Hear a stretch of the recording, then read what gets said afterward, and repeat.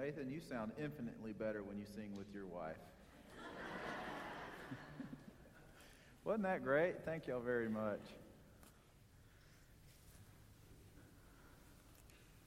Well, how is everyone today? Blessed. That's a good answer. I like that one. We're still a little bit scarce, but hopefully after school starts this coming week, everybody will find Lori. I'd always love watching summer because we have a good turnout, and it's just not the same people every week. Let us pray together, please. Our good and gracious Heavenly Father, we thank you for the day. We thank you that you have given us this opportunity to come into your house. Lord, we are so thankful for the words that you have given us in these scriptures. Lord, I pray for us now. I pray as we enter this time of preaching that your words will be felt in all those that are present. That your guiding message will go forth so that we may hear and that we may see your plan unfold in front of our eyes. Lord, I pray for each and every one of us that we have ears to listen, hearts to be faithful, and hands to be strong in your work. It's in your name we pray. Amen. So as we've gone through the New Testament, can you believe we're already into 2 Timothy? It seems like we're almost done. My Bible's getting a lot thinner here towards the end. We've made good progress this year. And if some of you might just be happy that we're almost done with Paul. Because we're going to be done with him pretty much after this coming week. And so 2 Timothy is an interesting book. It's kind of a farewell address. And so we're not really sure how much time has ellipsed or gone from the writing of 1 Timothy to 2 Timothy. It could have been a fairly short amount of time. It could have been a long time. We're not really sure from the clues that we've been given in this letter if this is Paul's kind of final stand there in Rome, but we know he's in prison, that he has suffered greatly for the gospel. Not only has he suffered from those outside the faith, but his heart has been broken by fellow workers in the church or in the mission that he had. They had abandoned him there in his change. They were embarrassed of his change. They began to believe that because of all these times Paul was thrown into jail that there was something wrong with Paul. And they became a little suspicious of him. Not only that, but Paul was also still dealing with those who would corrupt the gospel and either add to or take things away. But he remembers Timothy. So in this letter he writes to his not servant, but really more like a son, Timothy. And he calls him, one, to ask him to bring him a few things and to gather up a few people, but to kind of give him that final charge.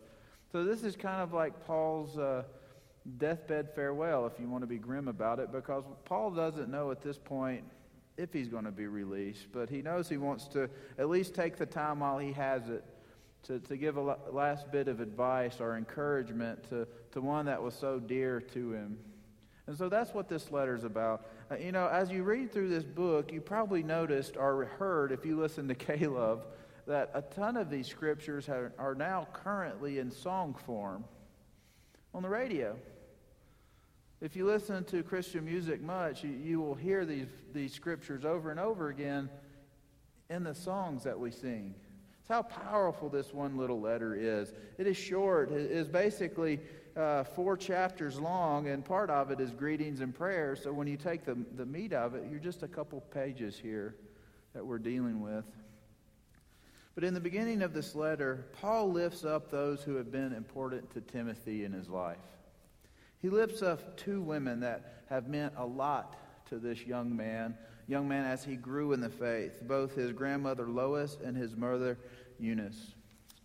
He lifts them up to point to Timothy when he is anticipating that Timothy will have to go about ministry without him in the near future. He lifts up those, and he also lifts up the time that they spent together and the witnesses that he saw, because Timothy had been prepared. He had been prepared for this. Sometimes when we look for volunteers for church positions, and I hate to tell you, but that's this time of year, because we're starting to go through and figure out who can still do, who needs to step down, or who wants a break, a sabbatical, whatever you want to call it. But as you look for volunteers, some of the excuses you get is, I'm just not able to do that. I'm not a teacher. I'm not a this. I'm not ready. But Paul tells Timothy here, you have been prepared from the time you could walk till now. From the time you were little, people prayed over you. They watched you grow. They taught you in the faith. And your faith, he says, at least is as strong as these women. They guided you in the right direction. And he goes over and over again, and he gives them examples, and we'll get to later in the scripture. But, if Christians today, we may have legitimate answers to the volunteer question. Well, I just don't know my Bible well enough that I could lead a Sunday school class. You're probably right. But should that stop you? No, that should make you think, what do I value most in life? And so many of us have graduated high school, went on to college. Some of us have gone to professional degrees beyond that, and some of us haven't. But if we found a career, guess what? I bet you there's been some kind of training involved. Whether you followed a experienced person and you learned from hands-on experiences and you developed these kind of things, or was this kind of training involved in your livelihood? There was also, for many of us, we have conferences we go to or committees that we sit on, that we have speakers come on that would some part give us encouragement, some part tell us about the ongoings of the industry to spur us on. Now, if you deal with numbers or banks, there's all kind of things that you read because we are in a global economy. So what happens in China affects us. What happens in India or the European Union, all that affects how the dollars work. And so if you're investing and playing with it, you've got to follow all these trends. And we will spend countless hours studying and preparing and learning from trial and error and all these things about our personal livelihood. But we're finite. When we start talking about theology, I can guarantee you everyone will get this answer right. If Christ doesn't return today or in the next 50, let's say 100 years, how many of you, if Christ doesn't return in 100 years from now, you will be living? I don't see any hands up. We have a set number of days. Some of us will break that triple-digit mark, but the majority of us will not. And we spend our days toiling away about how to make money, how to earn livings, and all these kind of things. And even other things like sports. We learn statistics, and we learn all these kind of things. Other hobbies, mechanics, those are where I'll spend. I'll spend hours watching YouTube things on putting together a table or how to build an electric car. Like, I'm never going to build an electric car. Do you know how far those things go? I'd be stuck somewhere between here and Lubbock when my go-kart ran out of juice. But I'm fascinated with those things. But we say that Christ is absolutely the most important thing in our life. But yet we haven't spent a tenth of that amount of time studying His Word, learning from others. And what's worse is not only have we not prepared ourselves, but we haven't prepared the next generation. As you will see through this letter, if you read closely, there are those that Paul had influenced through the gospel, that had influenced Timothy through the gospel. But there was something important. They handed off the baton. They not only handed off the baton, but they stayed with them. They helped them grow so that they would have that baton firmly grasped so that it would not fall. You know, there's a saying that it only takes one generation to fail to pass the baton of the Christian faith for the Christian faith to disappear. That is true in a sense. But here's the dangerous part that we need to consider. Over and over again in this letter, we see that there are early heresies already starting to form around the gospel, where whether the understanding of the resurrection or whatever you have it form. And Paul was always correcting them through the witnesses that he gave, through how he lived his life, through the witnesses of the other apostles and these kind of things, and through the scriptures that pointed to Jesus. He was contending with them. But today I think the most evil heresy is the heresy of the Christian nation. We have a cultural Christianity. And bear with me for a minute. What a cultural Christianity is we like the tenets of the Bible when they suit us. We like the moralism of the Bible when it suits us, because a Christian nation is a moral nation. A moral nation is the one built on laws that we can enforce, and it keeps everybody happy because nobody can do bad things to us. There's this freedom to do whatever you want. There are limits in everything that we do in a Christian nation. But a Christian nation, even though it teaches all the principles that are found in this book on how to live a better life, as far as how to have business dealings with others, it's not popular to cheat in business. Many people do it. But it is unethical to lie in business practices when you enter into contracts. Because guess what? If you've falsely entered into a contract with somebody and it is found out, that contract is void. And you're going to be sued and all this kind of stuff. You may end up in jail. You can find some of these principles here in this book. But a cultural Christianity, one built on the morals of Christian values, does not save. It never has, and it never will. It is only by the blood of the Lamb that we are redeemed. It is only by the blood of the Lamb that we have been set free, so that we may live truly what we were created to be. And that is in an intimate relationship with the Father. It is a relationship that was lost when sin entered the world in the Garden of Eden. It was a relationship that was restored when the Advocate, when Jesus Christ came, incarnate on this earth. That's the gospel. Jesus restored what was once lost, and he brings us all in. It's not about living a perfect moral life, but that's a part of it. It's about finally living in a righteous state in front of a righteous God, a holy God. This is what we were created for. And so as Paul writes this to Timothy, he reminds Timothy, even though that he has suffered, even though those have abandoned him, in chapter 1 it tells us this, he says, "But I am not ashamed, for I know whom I have believed, and I am convinced he is able to guard until that day what has been entrusted to me." He is able to guard until the day that he is called home. Until the day he crossed that finish line, Christ lived in him and gave him power and strength.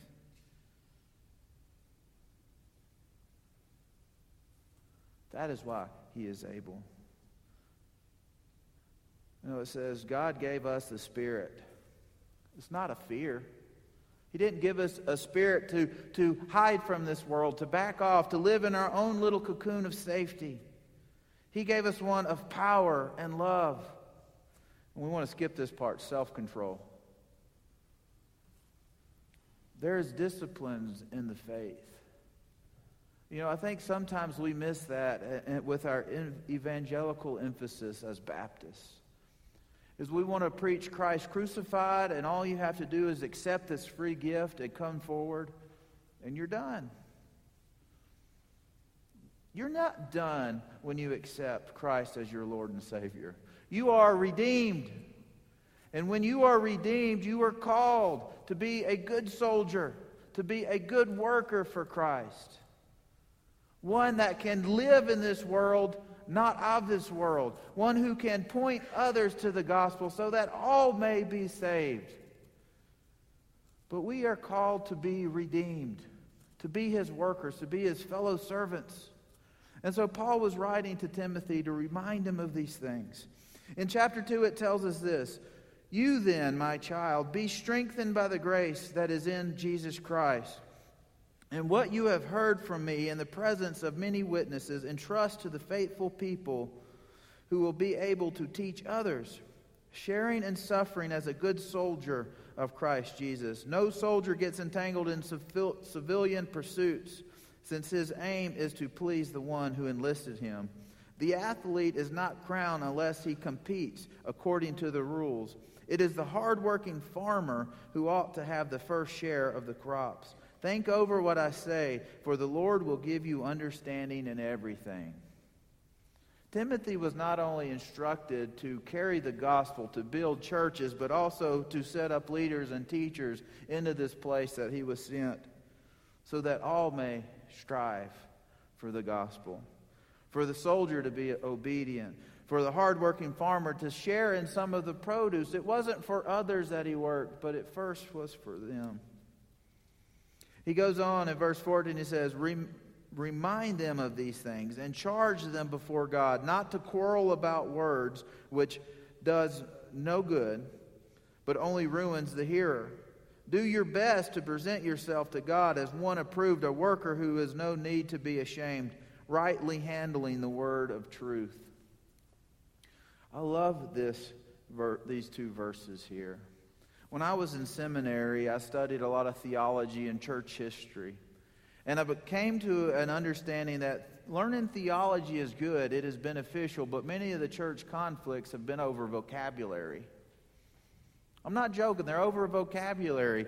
Is people will almost assume that you're unorthodox or you're following some kind of heretical views when you don't have the same understanding, same definition that they use on understanding the Scriptures or who God is, what Christ has done. But when you back up, when you have the advantage of hindsight and you can look at both sides of the argument, let's take Scripture, for example. That is something Baptists still fight over, is what is the definition of Scripture? Do we use the word inerrancy or an infallibility? Do y'all know the difference between the two? So, if you want to use inerrancy as your definition, you may say every word in the Bible is true. It is good for teaching, good for that. If you use the word infallible, you can repeat what I just said. But really what we're saying is, how do we read the Bible? Do we read it literal? Does every word have to be literal? Does everything have to be perfect because God gave us this perfect treasure? For some, that's what they think it means. That means you have to read everything literally. I had a friend that would joke that says, well, honestly, you can't read the whole Bible literally, or you think God's a big chicken because he takes them under his wing. And you're like, well, that's poetry, is what it was using in the Psalms when it talks about that. So let's back up. Our Bible is full of many genres. There's history, there's prophecies, there's letters, and a lot of in between. There's ancient text. Well, even the New Testament is ancient, but there's more ancient than the New Testament. All different kind of literature that makes it up. There's eyewitness testimonies. There's some of intimate natures, kind of like this letter to Timothy. But we can't read every bit of the Bible the same, can we? No, we can't. And so what some people do is they want to have this definition of the Scriptures so that they can feel good about themselves, that they lift the Scriptures up. Well, we are Baptists, we are people of the book, and we should lift the Scriptures up. But the Scriptures weren't ever used to be a hammer. They weren't ever there to attack us. They were there to redeem us, to point us to how God intervened in history and show us how to live in our present life. They should be lifted up, but we shouldn't use them to attack each other. Not because we don't understand the exact same thing about Scripture. You know, maybe it's just the background that I have. My undergrad was in construction engineering technology with a minor in architecture. Part of my classes, I know this sounds fascinating, we're learning how to read specs and blueprints and these kind of things. They're really dry if you don't like that at all. It's kind of like going through and reading case law. I'm sure most people have no interest in that, but for you, it's very much important. But I learned to read and study in layers. Everything builds upon each other. You can have a stack of blueprints about this thick, and guess what they become? they become buildings this tall. Look up, look around you. If you know what you're looking at in the blueprints and the drawings and the details, you can build this place anywhere that it'll fit, if you still have them. We've got partial blueprints still in my office. I love kind of going through them. They don't have the parts I really want, like where the electrical wires ran and things like that. Those kind of turned up missing. But I could build basically this structure again based on what I have. Of course, building practices have changed a bit since this was first building. Some materials are no longer available. And some of the materials they shouldn't have used back then, but they didn't know any better. That's why you get into places that the walls are falling down because of what they thought was the best, new and latest and greatest way to build. And factor in the humidity of the South or the dryness of the Texas plain. But in a thin stack of papers you build upon. We have the scripture. It's just a stack of papers, but it builds life. Everything is connected from the beginning of the end. Everything is connected in this book. If you take one little piece out of context, you can build a theology based on it if you ignore the rest. You could do damage with one little piece of scripture, and it sounds logical. It sounds reasonable. It sounds God-inspired when you're only looking at a sliver of text. But don't do that. You have to have the concept of all of the Scripture from the beginning to the end, because we know that as we read these Scriptures together, there was a plan. There was God's sovereignty involved on how we got them. Do y'all know how we got this Bible? Do y'all know that it took thousands of years to get here today? It went through the original writers, how they were inspired. But did you know some of the oldest texts, they were oral tradition. They carried on by word of mouth. They were in a culture that didn't write things down because they didn't have the technology yet. Did you know we could have lost these texts when Israel was sent into exile? But we didn't. In exile, God slowed down Israel so that they could find who they truly were. They were also a people of the book like us. And they compiled their scrolls and they put them together and they made sure they had everything. Priests from all over the place would get together. Well, what did you make out with? And they would put them together. And now we have our Old Testament scriptures. Not only did that, but as the New Testament was written, people saw in these inspired words. Because I always wondered, did Paul know this was going to be scripture when he wrote it? Or did the others have to see God's handiwork in those letters? But people saw in these texts something that maybe even the original writer did not. And they collected them and they put together and then they copied them and circulated them around. And so it's fascinating if you ever study how the scriptures come to be and how translators go and they use the work and all these kind of things, because it is a process. If you only found your theology of scripture on those original manuscripts, well, guess what? They don't exist. I am more fascinated the more I learn how we got the pages that sit here on this pulpit today, because of everything they had to do to survive. They had to come by word of mouth for generations. Then they were compiled into collections, and they went into the exile where they should have been lost, but they didn't, and they survived. They went through those quiet years when the Hellenists came in and invaded the Judaism and corrupted it with paganism and all these kind of things. And when Jesus came, the eyewitnesses started recording. They should not have even made the Gospels. But they survived. But they also went through some dirty periods of church history. They went through some of the darkest periods of the church, to where even the people no longer could read the language, and it was set up to a special class of people, these priests, who some of the priests could not even read in their own native language the Bible, the Scriptures. And they recited from memory, not knowing exactly what they were saying, to perform their rituals and things like that. The Bible made it through some of the darkest times of church history, of human history, because God's sovereign hand was a part of it. From Adam and Eve to Mark and Natalie, that Bible made it through. It gave us to encourage us, to strengthen us, to grow with us so that we may use it. And this Bible isn't delicate. If it could make it through that, go ahead, dissect it, tear it apart, dig into it. Use whatever manner of intellect you can to dig into these words. Because God will help you put them back together. Don't just listen to the smartest person that you know. Listen to the cloud of witnesses. If you're going to tear the Scripture apart, listen to how it was read over the centuries. Go back to those early church fathers who read the words of Paul and who set up the church the way that they saw to be set up.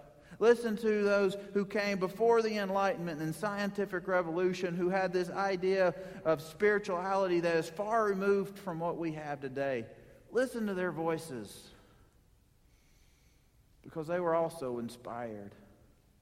They were also called. But also listen to the voice of the Spirit. Bathe this book in prayer before you proceed, because it is the Spirit who gives us its meaning today. It is the Spirit who calls us and guides us. It is the Spirit who we find Christ in these works. The beginning of chapter 3 paints a dark picture of the world. Go back and read it if you have not. Paints a world that's very familiar to us today. But in verse 10 it tells us this: "You, however, have followed my teachings," referring to Timothy, "my conduct and my aim in life, my faith, my patience, my love, my steadfastness, my persecutions and my suffering that have happened to me in Antioch and Iconium and Lystra." That's not right, but close enough. "With persecution I endured, yet from them all the Lord rescued me. Indeed, all who desire to live a godly life in Christ will be persecuted, while evil people and impostors will go on from bad to worse, deceiving and being deceived." Paul tells these words to Timothy. He says, "But as for you," this is written to us today, "as for you, continue in what you have learned and have firmly believed, knowing from whom you learned it." He says, follow my example. Follow your mother's example. Follow your grandmother's example. These are who you have learned this message. They have prepared you well. Not every one of us have that background, but every one of us can live in the life of others who have been called by the name of Christ, to teach the next generation how to live, but not just the next generation, the generation who is actively involved in ministry. There are some today who can't do what they used to do, but you can still offer your experience, your guidance, your faith to those who are involved today. "But as for you, continue in what you have learned and have firmly believed, knowing from whom you've learned it." You have a good teacher. If not, look for one. If you've got experience in the faith, look for somebody to teach, to guide. Hopefully from childhood onward. But this is what it says in the last two verses. "All Scripture is breathed out by God and is profitable for teaching, for reproof, for correction, and for training in righteousness, that the man of God may be complete, equipped for every good work." In this one chapter alone, we find that the world is an evil place. Very much like today. We find that God's sovereignty and plan has been revealed through the Scriptures and from the life of the faithful whom you have heard it.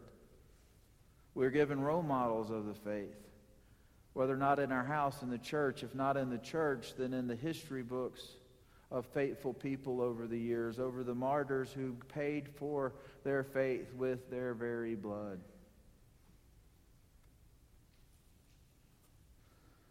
But if not that, we have been given the Scriptures, For in them hold all the witnesses that we need to know. They hold where we have failed.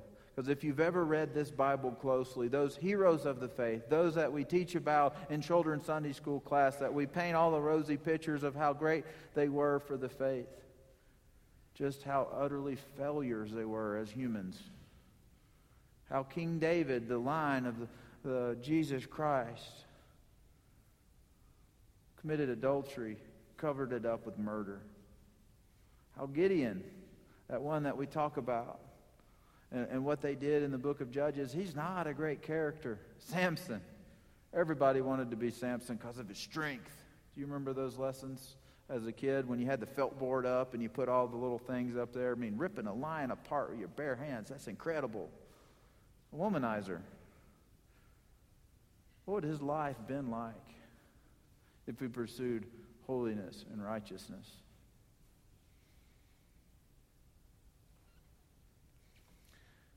In the end of this book, Paul starts citing other people and instructions to Timothy. He says, go get Luke, bring him along. Also get Mark, bring him along, for he's very useful for me in ministry. Do you know who this Mark is?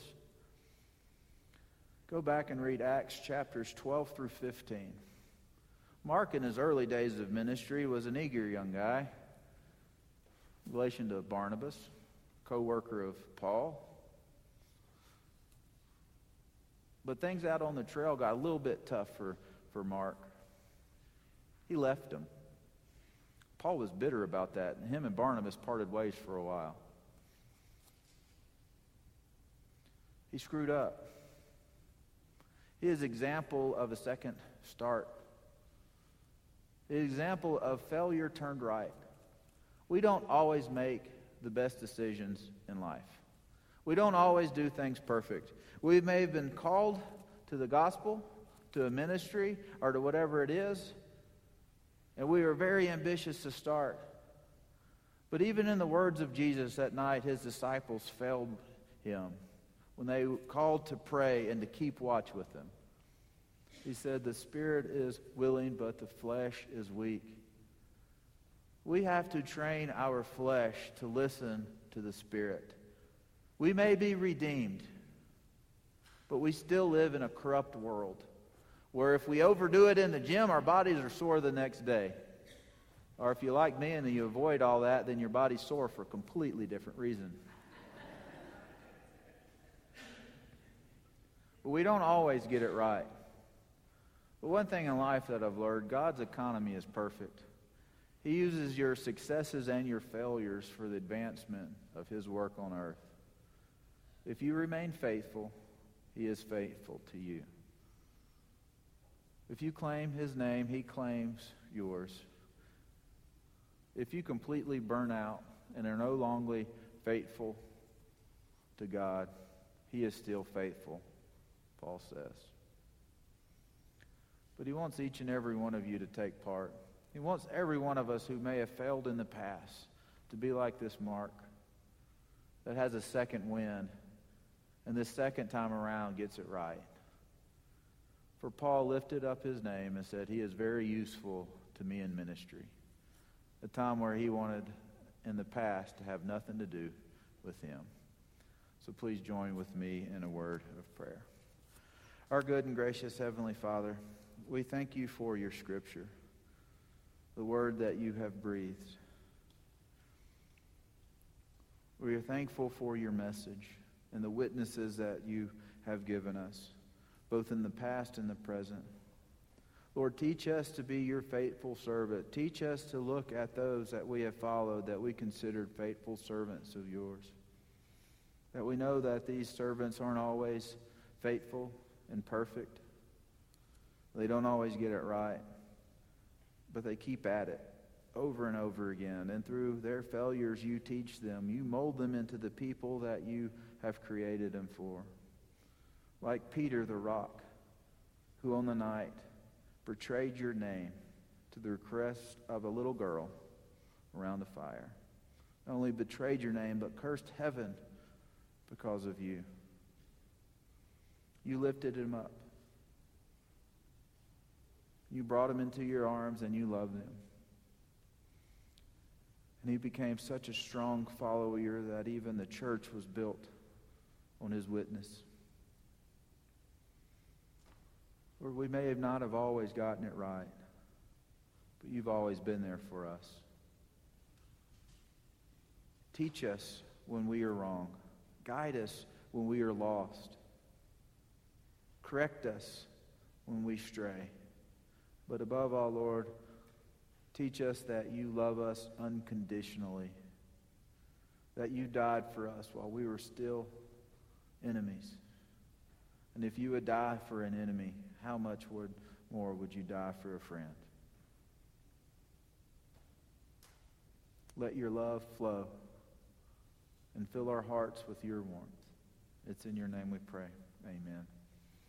And at this time, as we enter our invitation, if Jesus Christ has laid a burden on you, to let him be put first in your life, and you need to pray, please come forward. If you want to surrender your life to his calling, please come forward. Or if you're simply in need of prayer, please come forward at this time.